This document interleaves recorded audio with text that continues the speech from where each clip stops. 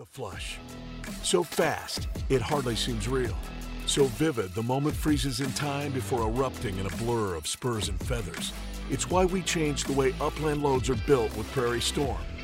Exclusive flight control FlexWad technology and a mix of copper-plated lead and flight stopper pellets combine to create dense, deadly shot streams through any choke. Longer shots, more power, fewer missed birds. Only from Federal. This episode of the Flush Podcast is brought to you by Federal Ammunition, Onyx Hunt, Walton's, Nutrisource Pet Foods, Aluma Trailers, Grain Belt Premium Beer, North Dakota Tourism, and by the Minnesota Deer Hunters Association. My guest today is Matt Harding with the Cheatgrass Cowboys and Decked USA. We're going to talk about the Wild West bird hunts in the mountains, how to hunt partridge, quail, and grouse in rugged terrain, and we'll talk about bird numbers out west, tactics, gear, and a whole lot more.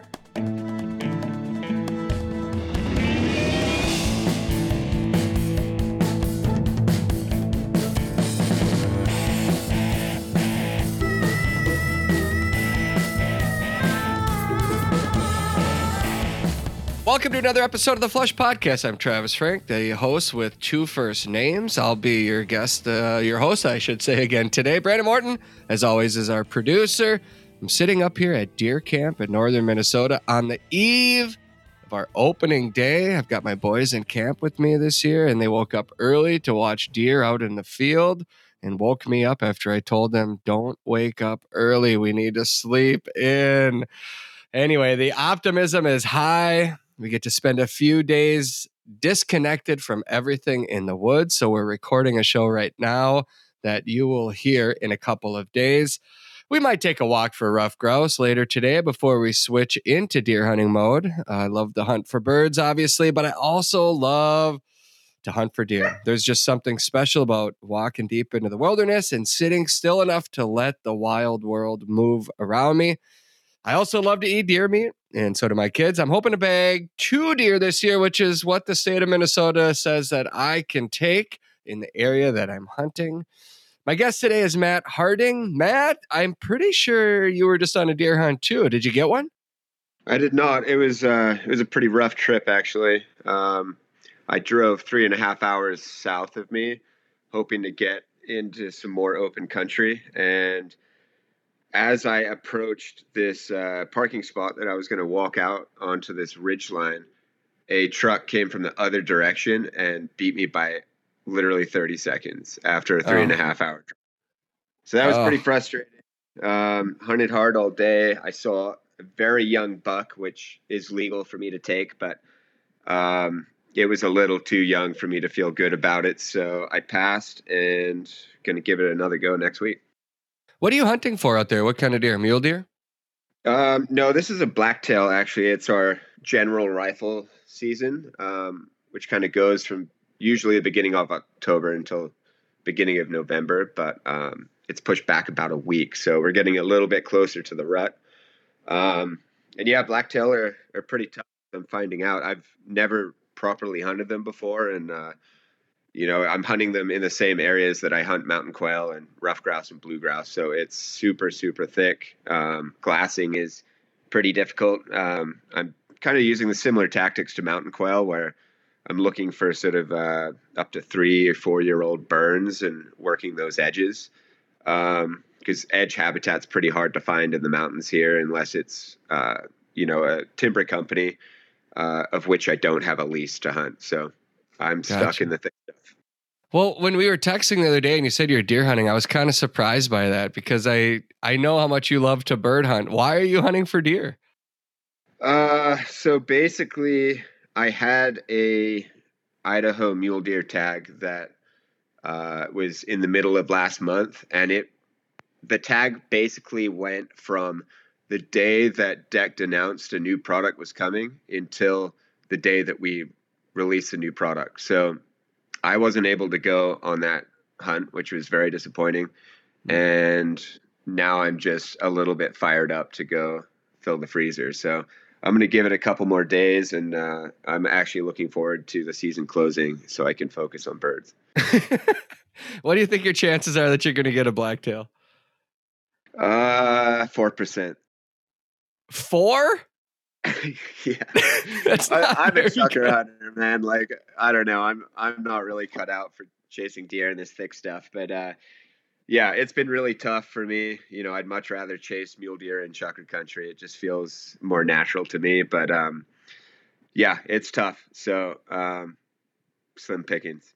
Well, I've hunted with you, and I feel like you're very well cut out for the hunt. Like, just your ability to put on the miles needed to get into the places where few others want to go, I think would make you an exceptional big game hunter, especially out there in that terrain.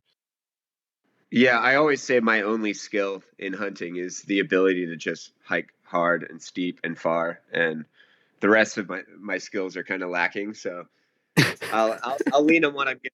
Yes. Well, we'll get into some of the tactics about what makes a really good bird hunter out in that country in a little bit. And one of them, spoiler alert, is your just ability to push through and cover a lot of ground. But you mentioned something that I thought we could get into, because the last time you were on this show, you were working for Pheasants Forever and Quail Forever, and we were hunting together out there in Nevada. And you don't live in Nevada anymore. You live where? I'm in Bend, Oregon now. And what brought you there? My wife got a job. When we originally lived in Oregon, we were actually planning to move to Bend, and then she ended up getting the job in Reno.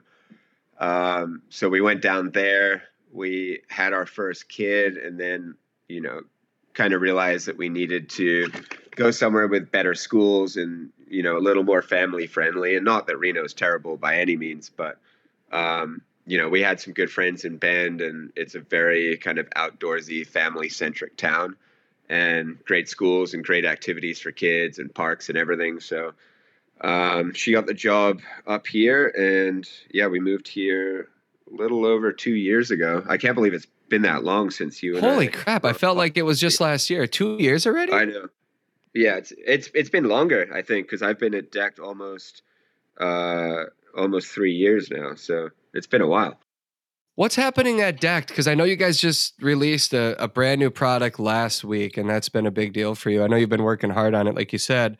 But what, obviously you're talking to kind of a big core audience for you. What's new at Decked with the storage system that you guys are pumped about? Yeah, it's been both exciting and exhausting and stressful. It's been a hell of a ride for me and the team. So we basically totally redesigned our flagship product, which is a drawer system. It's been a couple years in the making, and yeah, we released it on October 24th. And if you've had a drawer system, you kind of know how they work. But essentially, what we did is on the inside of the drawers, there's on the old system, it was angled inward, so it wasn't like a right angle, which made packing a little tricky. And we did that because of the way the plastic came off the molds, and we worked around that. And now there's a 1% angle, and it's basically a right angle. So everything fits in there a lot better. We've gained 10% volume inside the drawers, which is, it doesn't sound like a lot, but when you go from the old system to the new system, it feels kind of life-changing. It feels a lot bigger than 10%. We also did away with the ammo cans, which were on the side of the or on each corner of the system, and now those are bigger openings, which are great. Now, like I use, like a lot of people, those Gatorade bottles and squeeze bottles on my bird vest, and now I can fit like 8 of them down one side, and then 2 or 3 dog bowls and a shovel down the other side. So that's gained a lot of usable space, which was otherwise wasted. And then another big improvement that really speaks to the upland community is we have integrated tie downs on top. So there's various locations where you can set them up. They're all movable, and they work great with kennels. I think in the past, to try and make it work on either the bed rail or on the integrated tie downs where on the truck where the drawer system actually attached to. but now we've got super strong tie downs kind of along the sides of the system. So it gives you the ability to put two kennels next to each other and strap them down, or one in the middle, or put it in the back or in the front, or wherever you want to do it. So that's going to be huge for the bird dog world. Yeah, no doubt that's a big deal on that. I look at the setup, and I've never installed one myself, and I've wondered, can one guy do it themselves, or is this like, what kind of install project are you looking at when you put one of these in your truck? I mean, that's another great thing about the new system is it comes partially assembled. So, probably like a third of the work is done for you compared to the old one. And the install is just generally easier. So, yeah, you can totally do it with one person. I've done quite a few of them, obviously, so I could do it solo in a couple of hours. It's basically like IKEA furniture. We've got really good instructions, and it's no different to installing IKEA furniture. You don't need any special tools, and yeah, the new system is just a breeze to install. Gotcha. Well, I can say, because I've got a new truck here that I got a couple weeks ago, and I still don't have the back end completely set up the way I want to. And because I've just been on the road so much this time of the year, I'm never home. So I can't do a lot of the things that I need to get done. And I tell you, I am losing my mind not having things organized. I have stuff for, my dog, my hunting equipment, shells, water, vest. I mean, like all the things that we need as a bird hunter. And I feel like I just am like a yard sale out there. Like I just don't know where anything is, and it's driving me absolutely insane. So if you're a hunter that's listening right now and you're like, I just don't have a good storage system, I know from experience that the deck system obviously gives you the ability to really have everything that you need when you go somewhere in a stored place that's dry. That's a big deal because you're going into places that aren't dry. So I would definitely suggest, if people that are listening now haven't already looked into it, that they would look into either the deck system or, I mean, are there any, I know you probably don't want to give a shout out to any of your competition, but is there anybody else that makes one like your guys' system? The closest one, I mean, there's quite a few popping up like that are similar but different. Like the explosion of the overlanding kind of craze has really spurred a lot of not copycats, just different products that serve a similar purpose. Mm-hmm. And yeah, the closest one is Truck Vault, and they make a great product. It's just very expensive, very heavy, and doesn't quite take the beating that our product takes.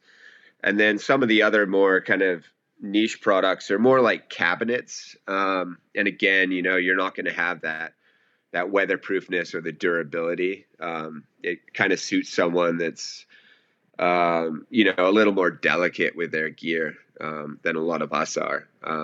So, yeah, I mean, we don't really have a like for like competition right now. And I think a big part of that is, the sort of care and, the determination to get the manufacturing process down the way it is. We're totally made in the USA out of Ohio, and all the plastic is recycled. We've always been in stock, even through COVID. So, when the company was set up, just like the attention to detail in the manufacturing process just set us apart from anyone and future-proofed us for, things like COVID. And then, it's really bar very high. So anyone coming in will have to do significant effort to kind of get to where we are now. Gotcha. How heavy is that system, the new one? It's about 200 pounds. That's it. Nice. Yeah. Gotcha. All right. Well, are you feeling good about the launch of the new product? Is it being well received? It's been absolutely insane. I mean, the sales figures on the first few days were way above what we projected. So it's been a bit of a madhouse at Decked recently. We thought we got through the craziness with getting the launch done, and we also rebranded at the same time. But now, it's just full steam ahead. I mean, the orders are going crazy, and my job is kind of working with ambassadors and influencers and brand partners. So I'm struggling to get my orders out while we kind of keep up with paying customers. So it's been crazy, but yeah, definitely can't complain. It's been awesome so far. I love to hear that. So does that mean you can't hunt as much as you want to? October was tough. Yeah, I mean, I went away in September. I went out to Bolivia to fly fish. So that kind of took a lot of, my flexibility away by going on that trip. So October was not quite a write-off. Like I did, I don't know, 5 or 6 days of bird hunting in October. So it wasn't terrible, but definitely not what I'm used to. So yeah, hopefully things settle down and, I can get into the season a bit harder. Gotcha. That, just to touch on the Bolivia trip, I mean, obviously your photos, if people haven't followed you, they should, just because of the visuals that you capture are amazing out there. But what was it about Bolivia that made you want to go on that adventure? Yeah, so I've never been to the Amazon before, so that was a huge draw, just to go somewhere with insane biodiversity and just like that place is teeming with life. So I wanted to experience that. And then I'm an avid fly fisher. I don't really fly fish during the hunting season, but outside of it, that's kind of my main jam. But they've got a fish there called the golden dorado, which is a incredibly predatory fish. And you're basically fishing for these, anywhere from 6 to, I don't know, on our trip, probably 6 to 25 pounds. But they get big, they get like 40 pounds, and you're fishing for them in very similar rivers to like a trout river. So it's like tiny water, you're sight fishing. You're using flies that are like, mice or caterpillars or Topwater? lizards. Yeah, I fished a lot of topwater. You're fishing a ton of streamers as well, but I had a day where I used a lizard as a fly, and I got 4 or 5 fish like that. And it's just crazy to see these fish eat. I mean, it's like nothing we have in North America. I think probably the closest thing is some of the stuff you do with, the pike and the muskie. Yeah, I was thinking about muskies because the explosion. I tried when I take people out. I mean, years of guiding for muskies, and people from all over the country and other countries would come and fish them. And I try to mentally prepare them for what's about to happen. But I tell them, like, there's a bunch of ways to catch them, but if you catch one on top water, you'll never forget it. Like, the visual will be stuck with you forever. And I'm like, well, like, what is it like? And I say, well, it's kind of like a water buffalo falling out of a helicopter. The explosion is just like, you just can't, I don't know. Like, I'll tell you what to expect, but nothing I tell you will actually mentally prepare you for what's about to happen. And yeah, that explosion, the hunt, like a muskie will stalk it sometimes, and so the water, it looks like a submarine rising behind it. It'll create its own wake when they're hunting it, and then their mouth will just come out and take it. Now, I don't know what a dorado is, but I've seen some of these predator fish like that, and I have this hunt within me. It's probably why I like hunting with you, because you and I would go as far away from the next human as possible to get into the craziest place to get our birds, but like the thrill of the hunt is so exciting to me. And there's a few fish on my bucket list. Tarpon on the fly on a topwater is one of them. Maybe it doesn't have to be on the fly, just on topwater, but peacock bass, and then the dorado too. So can you explain what that was like when they would explode? Is there any way to really sum that up? I mean, it's pretty crazy because they're very reactionary. So we had very difficult conditions when we went there. The water was very low, very clear. Whereas usually it's higher, it's muddy, and there's a lot of migratory fish in the system. So they hadn't had rain almost their entire season. So there were no migratory fish in the river, and usually they're a bit bigger. So, the biggest we kind of came across was sort of 22, 25 pounds. But yeah, because of that, conditions were tough. We're fishing to fish that have been fished for their entire season. And so it was very similar to what you'd expect in somewhere like New Zealand, where you're stalking them. You're kind of creeping along the riverbank, walking a few feet, looking for the fish, walking a few more feet, looking for the fish. And then you get one opportunity, and that's it. And, if you're throwing a streamer to a trout that's sitting in the current, generally what you're doing is you're casting above it and beyond it. And then as it floats down, you're kind of pulling it into the path of the trout. Yep. And the biggest kind of difficulty I had was they want you to cast the fly and land immediately on top of the fish, like on its face. There's no like pulling it into its path or anything like that. And, you do that on a trout and it's game over. The fish is gone. Yeah. So that was a tough adjustment. So, the first few times I cast at them, I was fishing for them like trout. And then the guide is just like, no, put it right on its nose. So the very first time I did that, it just took me totally off guard. It felt so unnatural to just, the second it hit the water, it just exploded. The second it hit. Yeah. And the problem is you're casting, and the second it hits the water, you've got to have tension. So as you launch the fly, you're kind of you're preparing for the landing already in the air. Exactly. Yeah. So it was very technical fishing. And then as soon as it lands, you've got to just strip set the hell out of it. I bet you loved every second of it though, huh? Oh, it was epic. And yeah, we had a great trip. Fishing was really tough for the whole group, but everybody got great fish. And we actually did a camping trip. So there was a small lodge there, which is a bit more like glamping than a lodge. And then we went all the way to the top of the system, about as far as these canoes can go, set up camp. We actually did that on the very first day. And then we hiked to the headwaters and, got into some, not like virgin waters, but, very unmolested and, pristine waters up there, and really skinny for the size of the fish there. Now is a great time to make the most of all that tasty meat you harvested. Maybe it's time to try a new recipe, sprinkle on a new seasoning, or make your own jerky and sausage. Trust me, it's not that hard to do, and it can be fun for the whole family. It doesn't matter what you harvested or what you want to prepare with it. Walton's has you covered. Walton's has everything but the meat. That's their motto. Waltons.com has everything, and I mean everything you need to process and prepare your meat. Plus, they have an online community called Meatgistics that's full of recipes and meat processing information. The sky's the limit, my friends. You don't have to be a pro to cook like one. Head to Waltons.com today and enjoy meat processing season.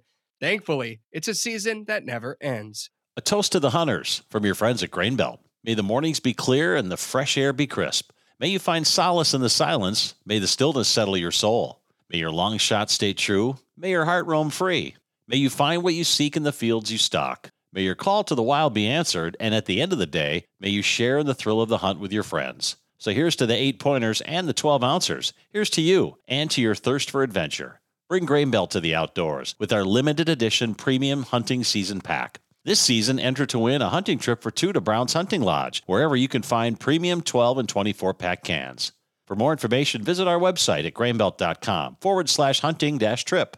A healthy dog is a happy dog, and a dog's optimal health ultimately starts with an optimal diet. That's why I trust Nutrisource Performance Dog Food to keep Daisy healthy and running to her full potential. Nutrisource now has a full circle feeding plan that can help your dog achieve their full potential too. The full circle feeding plan revolves around their entire lineup of Nutrisource dog foods that contain their Good for Life system. The Nutrisource Good for Life system is packed with probiotics, prebiotics, and proprietary minerals that work together to support your dog's heart health and gut health. By combining this system in all of their dry foods and wet foods, you can rotate carbs and proteins like chicken, beef, fish, and lamb to meet and exceed your dog's needs and accelerate their natural desire to eat. Plus, their toppers like kombucha add even more health benefits for our dogs. Learn more about Nutrisource dog foods and the benefits of their full circle feeding plans at NutrisourcePetFoods.com. I don't want to keep going down the fishing topic too long because most of our listeners want to talk bird hunting. But when I take people out, I guided for muskies for like 25 years, not really on the fly. Some people wanted to do it on the fly, so I would accommodate that. But most of it's conventional gear. And one thing that always played out, and it will forever play out, is like, okay, we're working towards a spot. And muskies are a predator fish that hunt, and they'll ambush, and they will typically set up on a piece of structure. There's a reason why. It's usually a boulder or it's a log or there's something, weeds or something that's keeping them there. But when you find the spot, I'm like, okay, there's a 48 incher right there, or there's a 52 incher here.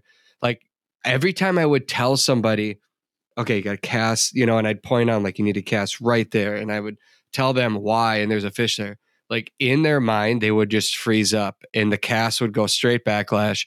And now all of a sudden it lands short of it or something. And I'm like, oh, and I guess what they don't typically realize is like, that's your chance. You have one chance, maybe two, but typically one chance to make that cast happen. And then it's like, oh, you burnt it. Now the boat's drifting, shallow water. They see it. They're going to spook. They're not going to take it, whatever. Like there's a lot that goes into it. Most guides will position things accordingly so that you get the best opportunity at it. But there's something on the mental side of it that gets people in their head. Like they just can't land it because it's almost, it would be better if I didn't say anything. Like I'd never told them that there was a fish there, and they just made the cast blindly, not knowing, so that they didn't get in their own heads on it. I don't know. Maybe we can just segue that into hunting, in that sometimes you get in your mind, you get in your own head, and you'll rush a shot, or you just put yourself in the wrong position because you're overthinking it versus just pushing forward and being present in the moment. For sure. I think both with fishing and hunting, I think confidence plays a huge role, that fishing trip, by the end of it, I was insanely confident, and, I was getting all my shots and sticking all the fish. And the same thing goes with bird hunting. I mean, we all go through the ebbs and flows of, being marksmen and then shooting holes in the sky. And I feel like so much of that is confidence. And yeah, it can make or break a trip sometimes, just like being stressed out and missing the opportunity on the only fish of the day. It's a big confidence game, at least for me. Yeah. One thing I've been doing this year, and I mentioned this on the last couple shows, is like my dog has just really taken things to the next level. And, when she's on point, like I don't need to rush. I don't need to get there. She's not going to flinch. And that bird is going to be there when I get there. So as I'm approaching, like, your level of excitement goes up, and what's going to happen here. And, as in a past, I used to want to always get there right away and make sure that I was able to flush it before she did or whatever. And I would hurry the shot or rush the shot, especially when there's other people and the camera's there and they're filming everything. Like you just get in your head. Now as I'm walking up, I just pause for a moment and I just, okay, slow down, walk in, take aim, take the shot. And I just feel like I'm hitting 75% more birds than other years when I would rush it. So I don't know if it's just a reminder to people that if you're hunting with a dog that goes on point, slow down a little bit. The last few feet, just remind yourself, don't rush the shot as best as you can do it, and have confidence in it. Like you said, you get that confidence and then you stop thinking about it and you just get in the moment and enjoy it. Matt, who are the Cheatgrass Cowboys? Yeah, so that's a new project that I started. I'm doing it with Travis Warren, and we've got a couple other people helping out as well. And basically, we wanted to kind of have a creative outlet, for photo and video work, and also just really focus on Western upland hunting, stuff that's difficult, focus on the adventure and the journey and the places as opposed to stacking birds on the tailgate. So just felt like that style of hunting was a little underrepresented across the upland space, and we just wanted to, put a little more dedication into showing people what we do and having a place for others to kind of share what they do as well. So where are you? Where can people follow along? Is it Instagram only? Are you going to do a lot of videos? Is it going to expand? Do you have a big grand plan for this, or is it something that you're trying to keep on Instagram? Yeah, there is definitely a big grand plan for it. And I don't want to say too much because I don't want to commit myself and then have plans change. We had plans change quite a bit. But yeah, it's going to be on YouTube. Right now, we are only on Instagram. It's Cheatgrass_Cowboys. Mhm. And then, you just search Cheatgrass Cowboys on YouTube, and we're going to be posting the first video there pretty soon. So we'll be doing, some smaller segments, sort of how-tos, gear reviews, things like that. But, the main focus of the project is to create some short stories that sort of just talk about adventure in the uplands.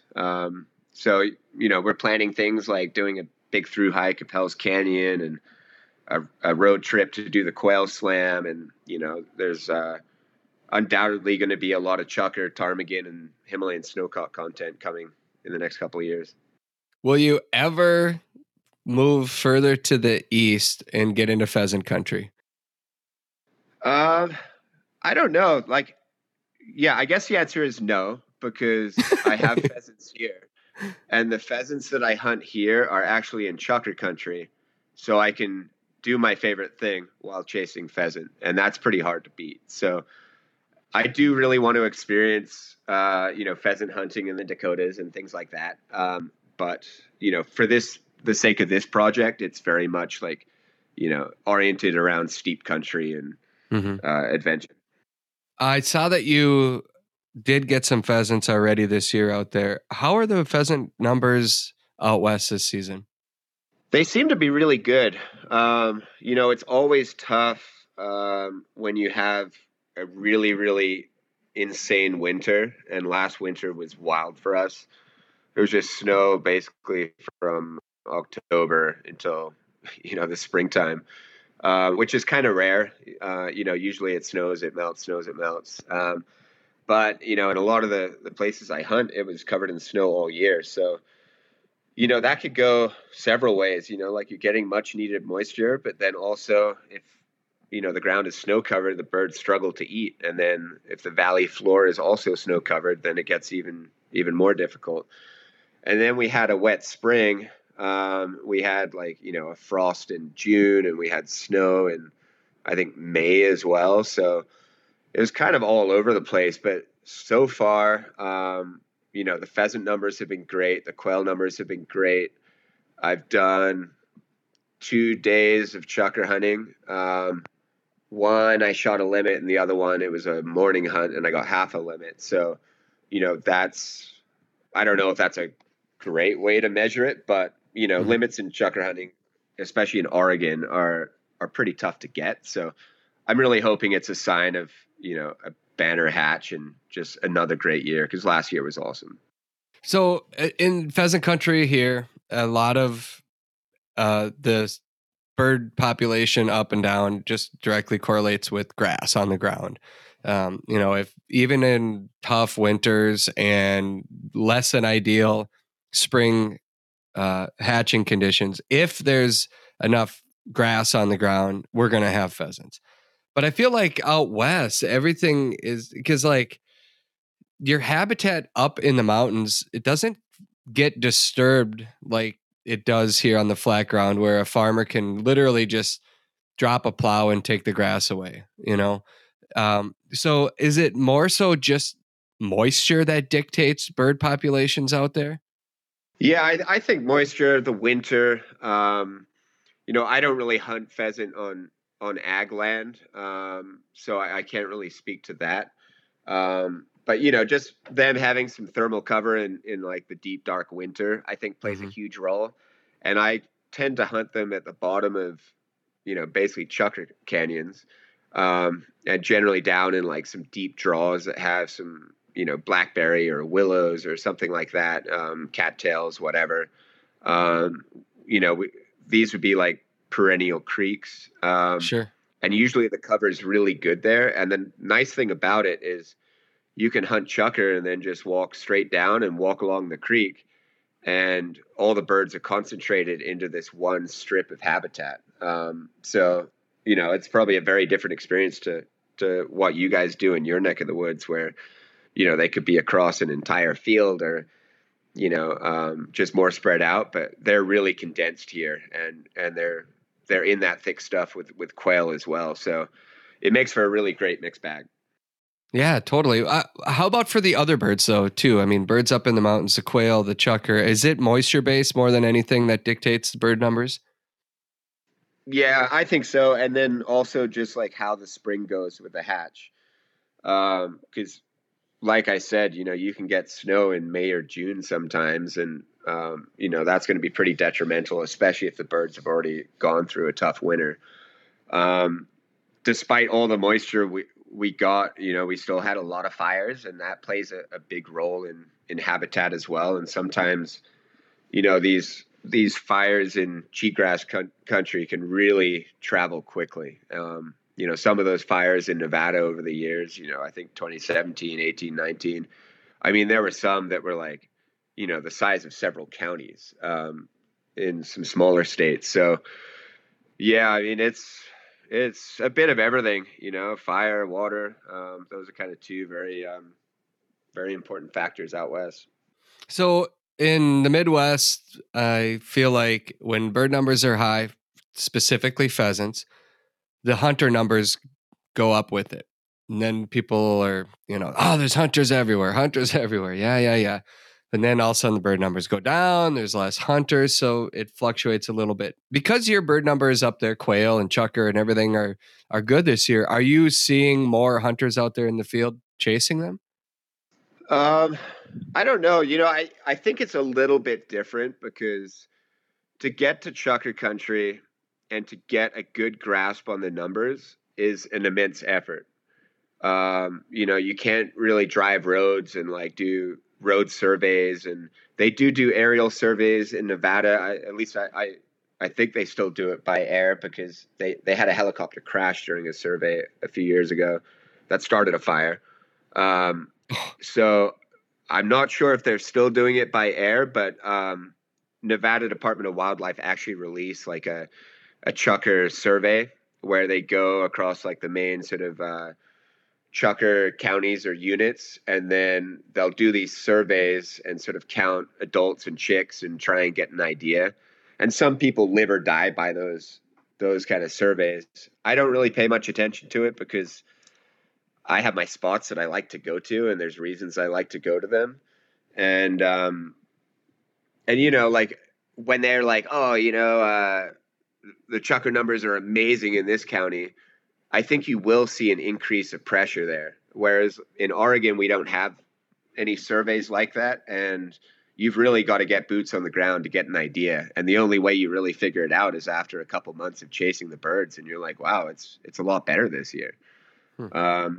So, yeah, I mean, it's tough to get a good grasp on numbers in the places that I hunt because you've just got to get out there and burn boot rubber to figure it out. Yeah, let's get into some tactics if you don't mind. I know you're working on some content like you mentioned earlier to kind of help people to find birds to be successful out there. So let's start with chukar.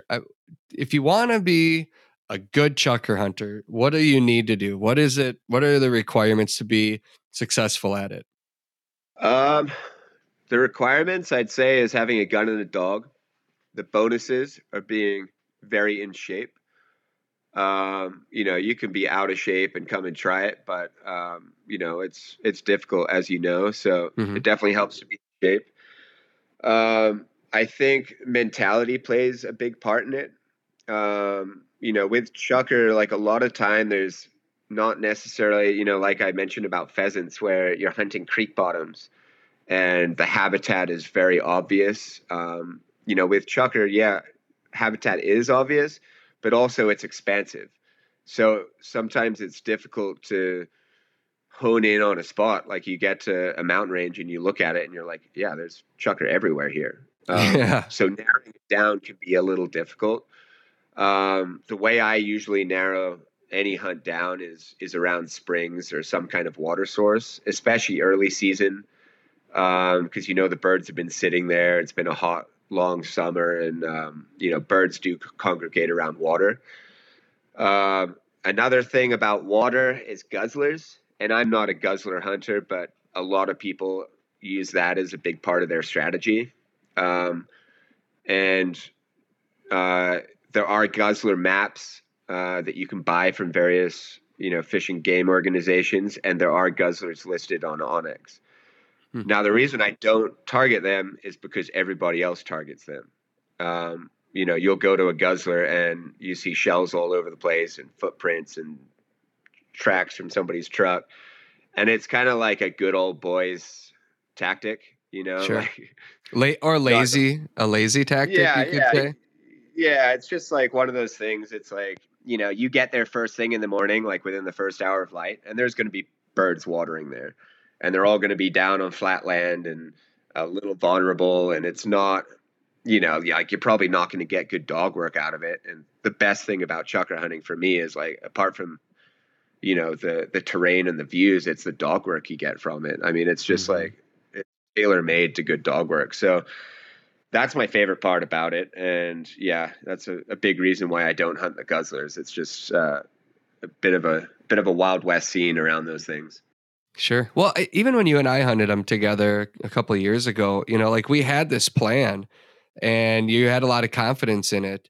And we hunted, we hiked, we put miles on, we kept going higher and higher and higher. And we worked the tops, we worked the sides. We ultimately found the birds down at the base of the mountains that day. How often do you find that their elevation can change by 1,000, 2,000 feet? Yeah, it's pretty common. I mean, a good thing to note is if you're at a mountain that goes from 2,000 to 5,000 feet, and the first covey you find is at 4,000, you should probably stick on that elevation band and side hill around the mountain at that, because the birds are very habitual and they'll move up and down based on, temperature and weather and water and things like that, and snow, of course. So yeah, once you find them, the other coveys are probably going to be pretty similar. And sometimes, yeah, like that first day that you and I went out, I mean, there was a creek there that was just gushing with water in the middle of the Nevada desert. And, that should be a gold mine for birds. And we found it pretty tough. And the birds were very jumpy, because we got some pretty warm weather those first couple days. Mm-hmm. So yeah, we, like I think I blame it on the camera. I Always. think we didn't have the, Yeah. I remember texting you a few days before, and I think I shot a limit and a bunch of quail, and I was like, oh, things are looking good. We're going to have a great time. So I probably, it's the curse of the camera, man. Yeah. Well, so let's switch to some of the quail species that you hunt out west. So in Oregon, how many different quail species can you hunt there? We've got California quail and mountain quail here. Do you have any bobwhites? Funny you mention it. I shot one last year. Did you really? It was pretty crazy. I went out in a snowstorm, and I went with a buddy who was new to hunting, and we were probably 2 miles from the truck into some deep canyons, and Cedar went on point, and my friend walked in. I was up on a cliff, and I told him to just walk in. I wasn't going to make it down this cliff because I was cliffed out. And he walks in, and the birds flush, and he missed, and the birds flush, and I was like, those looked really weird. I almost feel like they looked like bobwhites, but maybe it's just the snowstorm we're in. And so we relocated them. I shot one, and it was indeed a bobwhite, and there was a covey of about 8 of them. And I have no idea how they got there. This terrain is so steep and, pretty remote, like it's so far from any town. It's not a place where you'd have like dog trials or somebody, like nobody would drive all the way out there to, plant birds for training purposes. So I was just totally baffled about why the birds were there. I did notice this year on Oregon's regulations that they had an asterisk at the bottom that said bobwhite quail count towards your daily limit. So I haven't had a chance to call our upland bird coordinator, but it's been on my list of things to do because I am just baffled about that. And yeah, it was a crazy hunt. It was just total snowstorm. We got chucker, hun, California quail. We got a bafflehead, a blue-winged teal, and then a bobwhite all on the same walk. It was wild. Oh, that's awesome. That's so. Well, I've mentioned it too many times on this podcast. I'm just going to skip it. I just love going places that you can have a mixed bag. If you're looking for an awesome bird hunting adventure, then now is a great time to head to the state of North Dakota. Why? Well, this year, the state of North Dakota has reported that pheasant counts are up 61% from last year. The sharp-tailed grouse numbers are up 116%. And get this, the Hungarian partridge numbers have tied an all-time high that comes in at 200% above last year. I've already hunted in North Dakota this season, and I've seen these bird numbers for myself. Water levels are also up, which means the total number of wetlands are up 76% above the long-term average.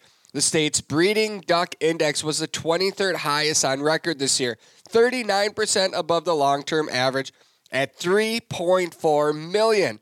All of these numbers mean that there are more ducks, more geese, pheasants, sharpies, and Hungarian partridge on the landscape. In North Dakota, you can experience an epic waterfowl hunt during the peak of the fall migration and have the best upland hunt of your life all in the same day. I know this because I've done it myself. Start planning your world-class hunt in North Dakota at hellond.com. If you're an active outdoorsman or woman on the go, then odds are good that you have toys and equipment that you need to haul. Well, our friends at Aluma Trailers, they've got you covered. Their trailers are built by a hardworking team in Bancroft, Iowa, right here in the good old USA. They have models for all of your hauling needs, from ATV and UTV trailers to utility, snowmobile, motorcycle, car trailers, and even fully enclosed trailers like mine. Trust me when I say that Aluma Trailers tow gear like a dream. Their trailers are constructed out of lightweight, strong, corrosion-resistant aluminum, and they are 100% maintenance-free. Plus, they come with an industry-best 5-year warranty. Visit alumaklm.com to find a trailer that fits your needs. The onX Hunt app is one of the most valuable hunting tools that I take into the field every day, and now that app is available in our vehicles. Yep, onX did it. They launched Apple CarPlay. That means when you plug your phone into your vehicle, you now have the option to open up the onX app right on the dash of your hunting rig. No more holding your phone while driving, which is obviously dangerous, and you get all of the same layers on your vehicle dash that you get on your phone. You can see the aerial view of your location while driving down the road, just like you'd see if you're using your own maps, apps, Waze, or Google Maps. Except now you can find out if the properties around you are open to the public, the landowner's name that owns the land. And if you're in North Dakota, you can see if that land is posted without even touching your phone. To use this feature, simply make sure your onX app is up to date. And if you're not an iPhone user, don't worry. onX is currently working on the same platform for Android phones too.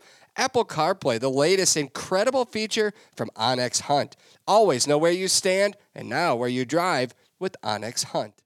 Let's talk about the two main quail species there. If somebody wants to try to hunt for quail out west, maybe break down kind of what goes into your planning on how to target each individual species.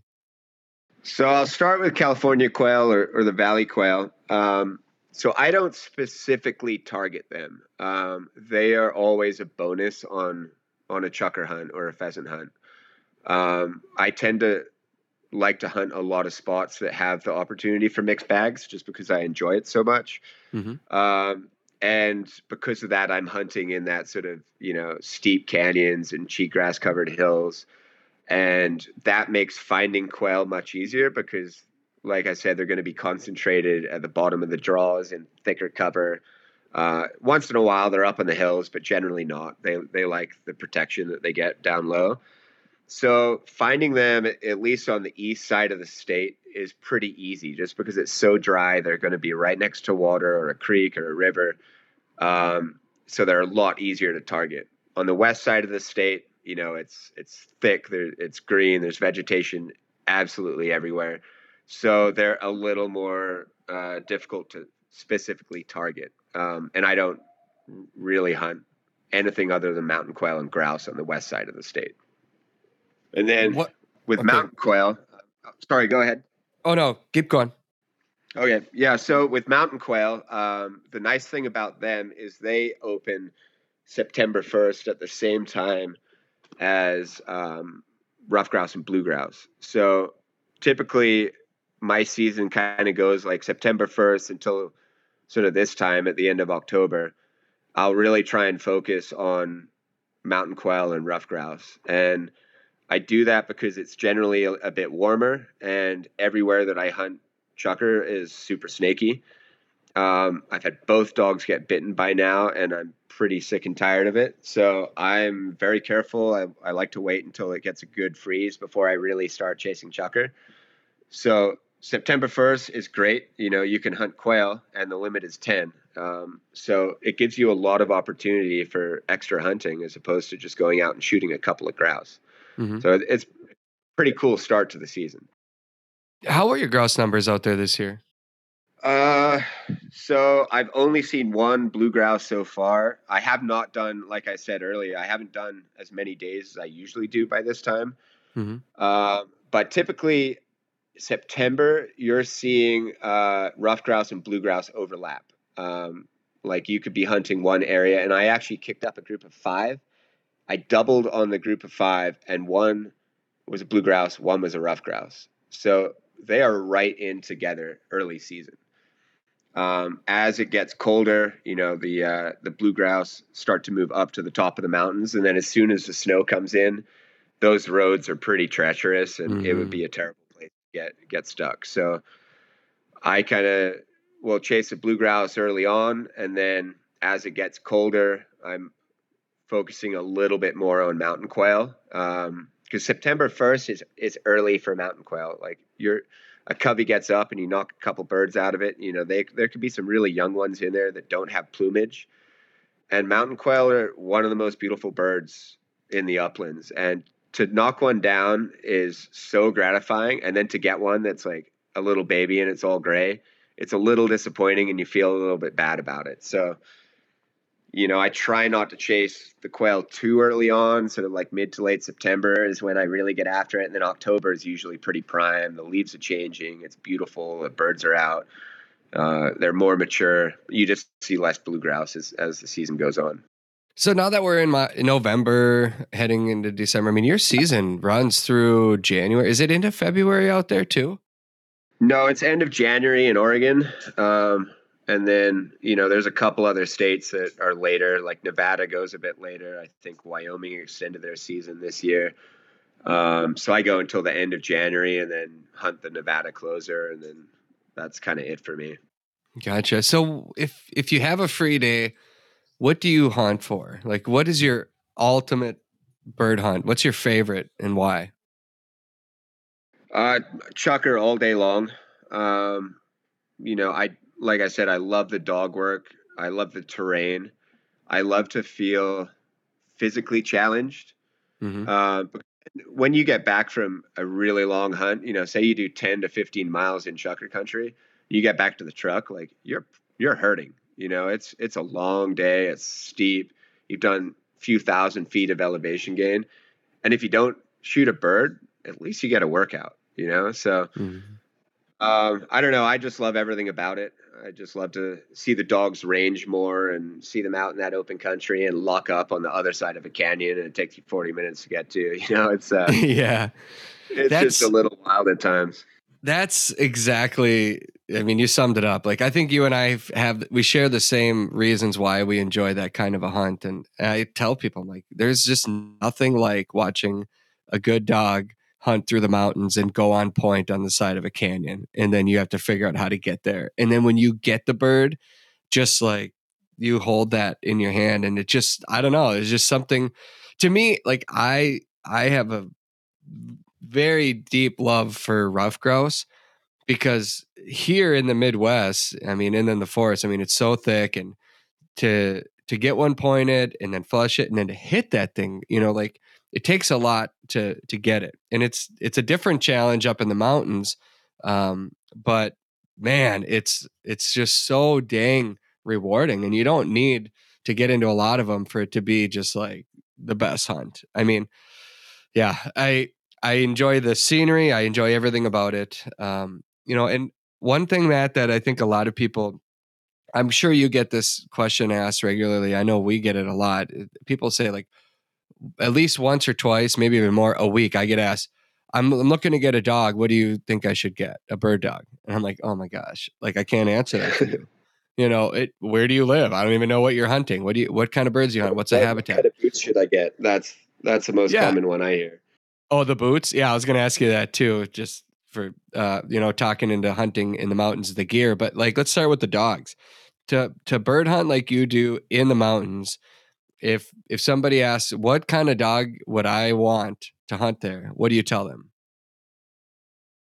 I mean, it's got to be a pointing breed. Like, it doesn't have to be, obviously. Like, you can hunt chucker however you want, but if you were going to buy a dog specifically for chucker hunting, it would have to be a pointing breed and something that's got some good range to it. I hunt wire hairs just because I love them. I love the versatility of them.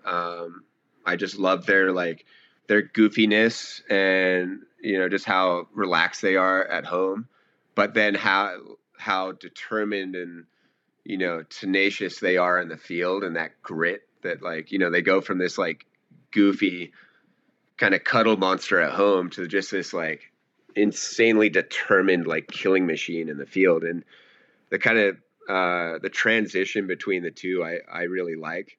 I think any pointing breed would do great in chucker country as long as it's conditioned for chucker country. So I wouldn't say there's like a best breed out there. And range is, dependent on what you're comfortable with. Like, I'd love a dog to range, 500 to 1,000 yards out in, Montana in flat country, because you can cover that ground pretty quickly. But then a dog ranging 1,000 yards in chucker country is, it may find birds, but it's going to pull you way off course, and you might have to go down a canyon and up a canyon. And I don't really see the benefit of a huge ranging dog in chucker country, just because I don't want to be, just running after him the whole time. I like to. Right. Well, I think cedar, I would say, Matt, like for the wire hairs that I've hunted with, I think cedar, your dog cedar, probably ranges further than most any other wire hair that I've seen. And I don't know if you have experience hunting with other wire hairs in that terrain, but would you say that your dogs like to get out and cover a lot more ground than others of the same breed? I think cedar does for sure. Summit's definitely a closer ranging dog, and it's only been recently where he's kind of making some big casts looking for birds on his own. When I hunt them together, he tends to do the tag along with cedar, and it's been pretty difficult to get him out of that habit. And I've made more of an effort to hunt him solo, and now he's just getting that confidence to go out on his own. So he's sort of anywhere from like 150 to 250 or 300, and then cedar's probably 200 to 600. But cedar will totally turn it on if the opportunity presents itself. Like, if he gets a good whiff of something, I mean, I've seen him go out to over 1,000. And that one time, I think he locked up at, I don't know, like 1,300 or something. And we just saw him as at a little speck across the giant canyon. And I forget who I was with, but I was like, we're not going over there. Like, that's not an option. So I had to like just get on the collar and get him off of them, because it was just way too far. But yeah, I'm pretty happy with the range. I hope Summit kind of keeps developing and pushes out a bit further. But Yeah, I don't know. To answer your question, I've hunted with a few wire hairs. Travis Warren's is a great dog. His dog Harper, and Hmm. and she'll do the same cedar. Like if she needs to, she's going to push out as far as she needs. So it's pretty cool to see. Yeah, and I think for people that aren't hunting in habitat that's vast, like you're in right there, they'd say, "I don't want a dog that goes that far." Well, okay, that's fine if you're in an area where you're hunting 160-acre piece of property for the day, or a half a section, or even a full section. You're working that, objectively. But if you're in vast mountain country where you do want the dog to go 500, 600, 800 feet up above, higher, that elevation, to check it, because you have to establish, where are these birds at? It's not flat. It's a totally different experience up there.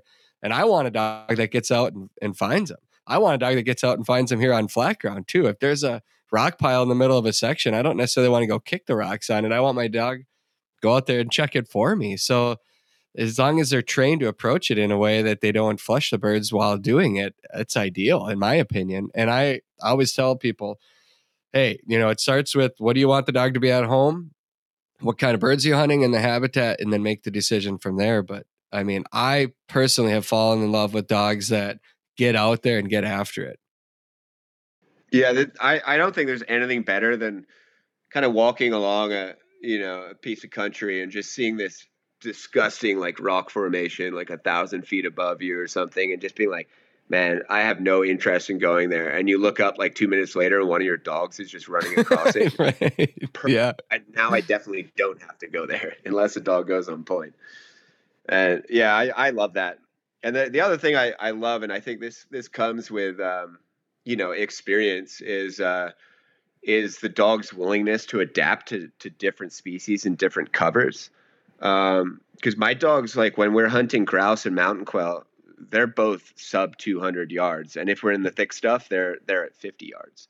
Mm-hmm. So it's not like they're thinking it's chucker country and just blasting through like some rough grouse habitat. I mean, they adapt to everywhere we go, and I think that's like important for any bird dog owner, is just to get your dog in as many species as possible and just like experience the different terrain and the different nuances between how each species reacts. And I think with that experience, they start to really dial in like what they're after and how they should act in different environments. Yeah, I agree. It's been fun this season just for Daisy and I. I mean, she's, the prairie birds, easily 5, 6, 700 yards. But when we're hunting rough grouse, I don't really want her to go more than about 100. It's really, really thick in the areas that we're targeting them. And she'll get out to 200, 250 occasionally, but I really want her to stay. One, I just love hearing the bell. There's just something about rough grouse hunting to me, and having the bell. And like when I'm laying in bed at night, I can still hear the bell in my mind. But I there will be a lot of times where she'll go on point on a rough grouse, and the rough grouse will walk off. It might be another 60 yards ahead. Well, and she'll reposition when I get back up and release her. But I don't know. Um, I just like her to be a little bit closer. And then, yeah, she has freedom to get out there.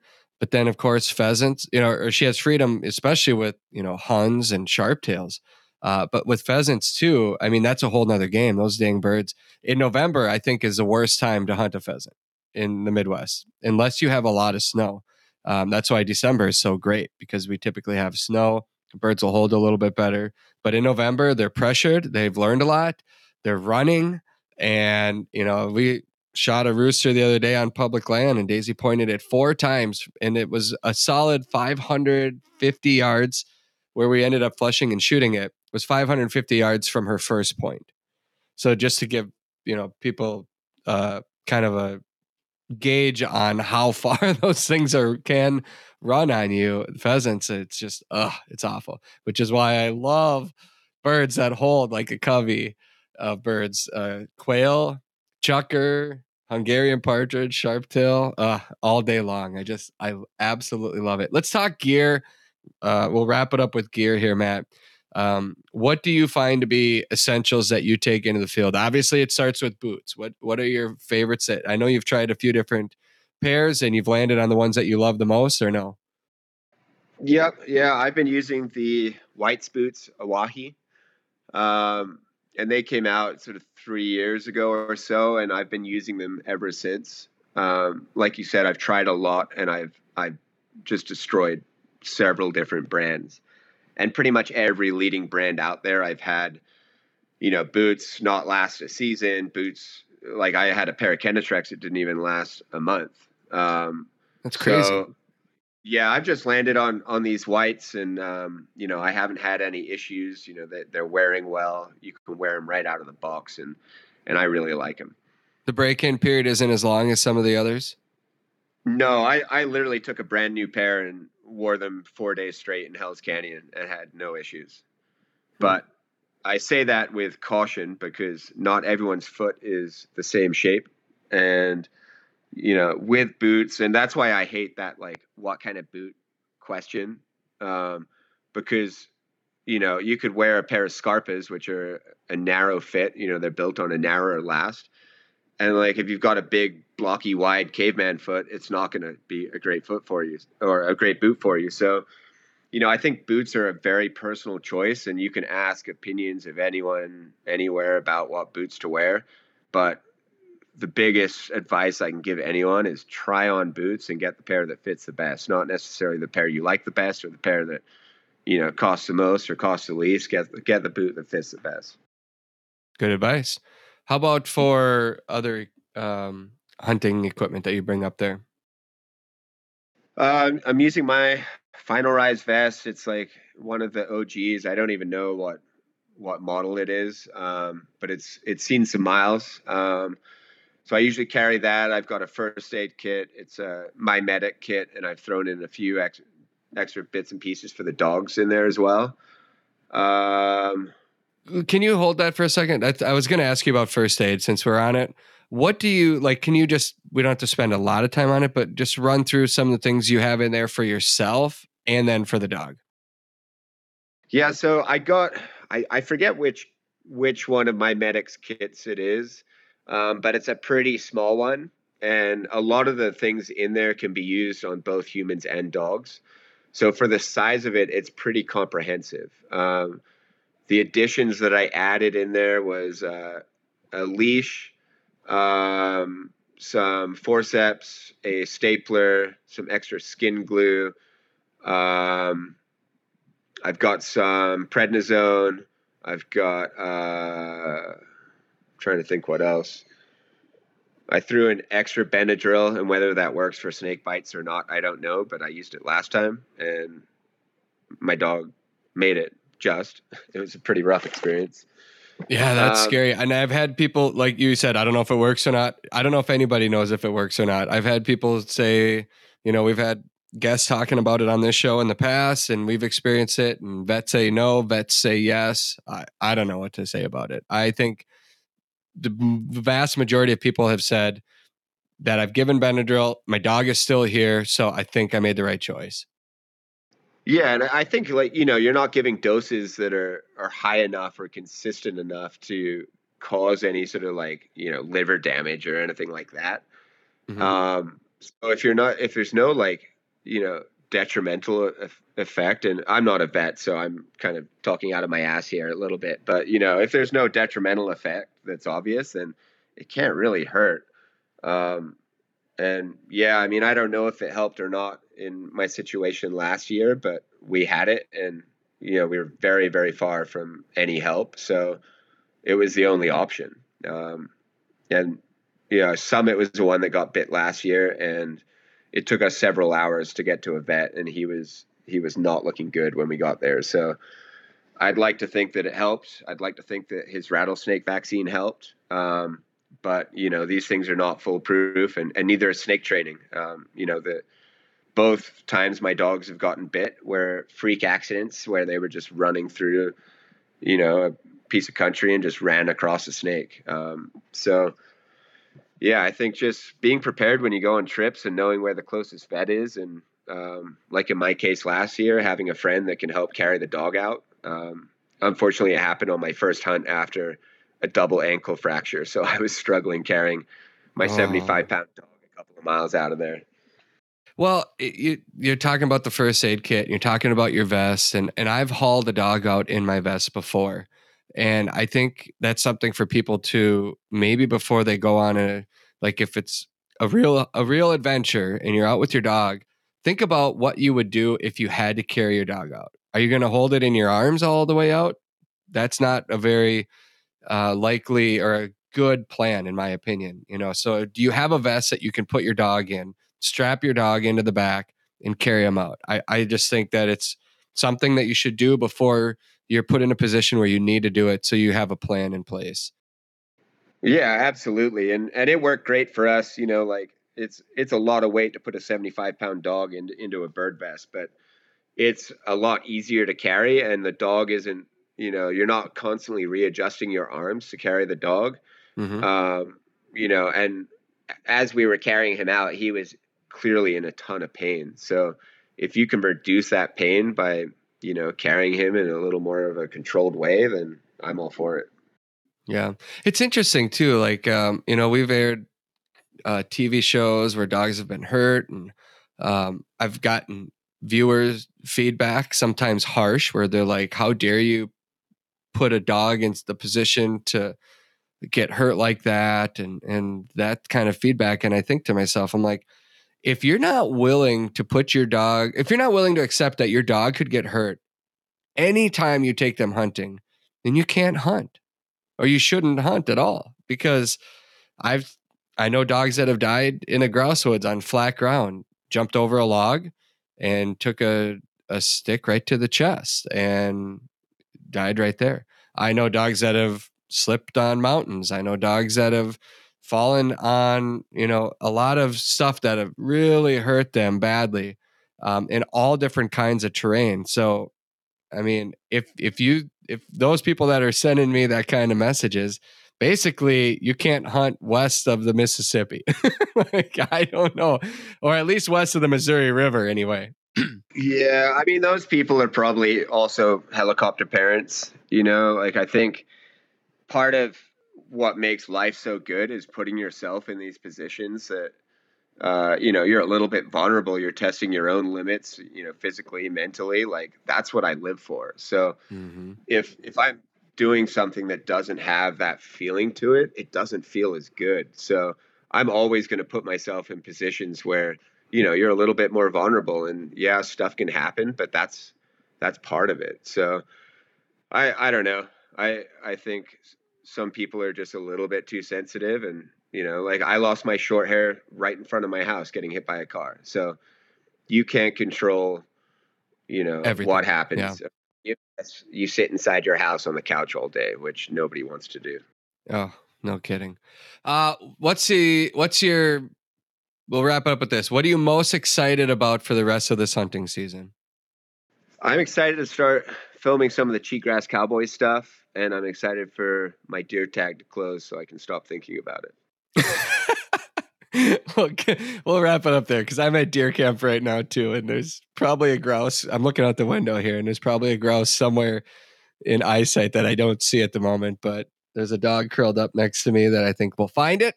We got a couple little boys here that might be interested in flushing it, and we'll see if we have it for dinner tonight. Then tomorrow we're going to be after a big buck. I hope you get yours, Matt, and I look forward to watching the rest of your content that you keep putting out there. It's good stuff. Matt Harding, all one word, on Instagram, and then Cheatgrass_Cowboys, another page to follow.